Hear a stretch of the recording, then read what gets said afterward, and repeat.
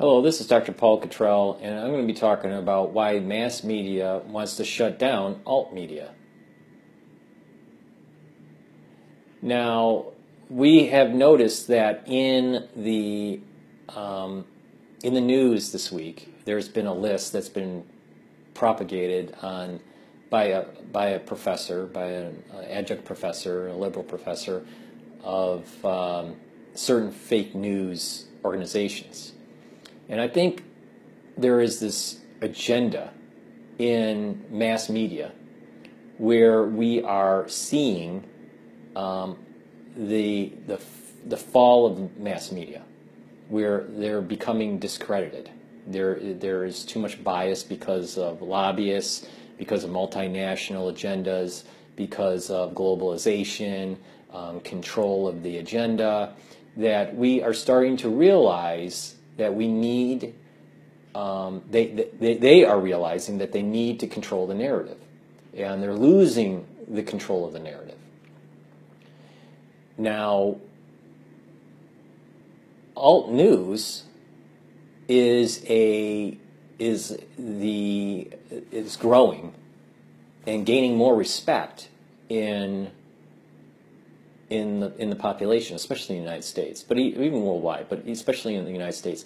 People are starting to gravitate towards the YouTubers that are publishing, underground type stuff, like myself, because it's a conversation. It's a conversation that you would have at your kitchen table or around your counter. It's a conversation you would have in your living room. It's not this manufacturedness of a news studio like CNN or MSNBC or Fox. There's this, it's a little bit more like a radio station where callers can call in and give their opinion on their local news or local radio station. So the mass media is realizing that their viewership is going down, and they need to somewhat curtail the alt news, because viewership is going up in alt news because it's low-cost entry, low-cost barriers to entry. And there's a lot of individuals out there, so it's just sucking up the oxygen away from the mass media. So they're trying methods to curtail the alt news. The alt news, or the alternative news, is somewhat succeeding. And it's gaining ground, especially in this last election cycle.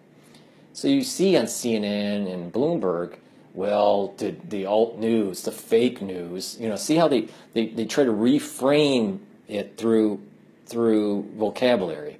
It's the alt news, and then they move it towards, well, it's the fake news, because it's not mass media news. Okay, so anything that's not mass media must be fake. While the real term is alternative news, because it's alternative to the mass media news.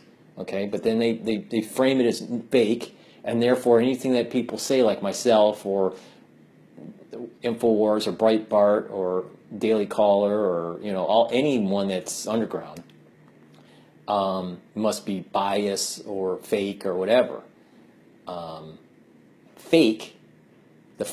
The real fake news is kind of like the PACs that are promoting a certain agenda for certain lobbying groups.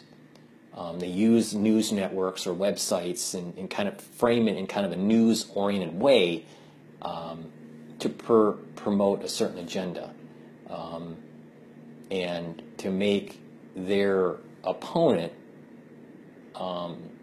framed in a negative light. So it's really PACs that are the fake news. But the mass media is trying to spin that where it's the alternative news who's taking viewerships away from them as fake. And this is kind of like they're not realizing that their product that they're selling, the mass media, is no longer wanted by the public, and that the public is awakening to the biases, the inherent biases of the mass media. So it's important to realize that the media the mass media is trying to curtail alternative news by framing it as fake news, and you'll be seeing periodically on CNN and Bloomberg and MSNBC that oh, here's another alt news individual, don't listen to them, they're fake.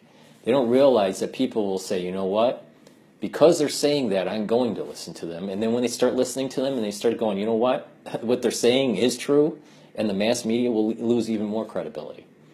But that's my take on it, and please comment on what your thoughts are. Thank you for listening, and have a nice day.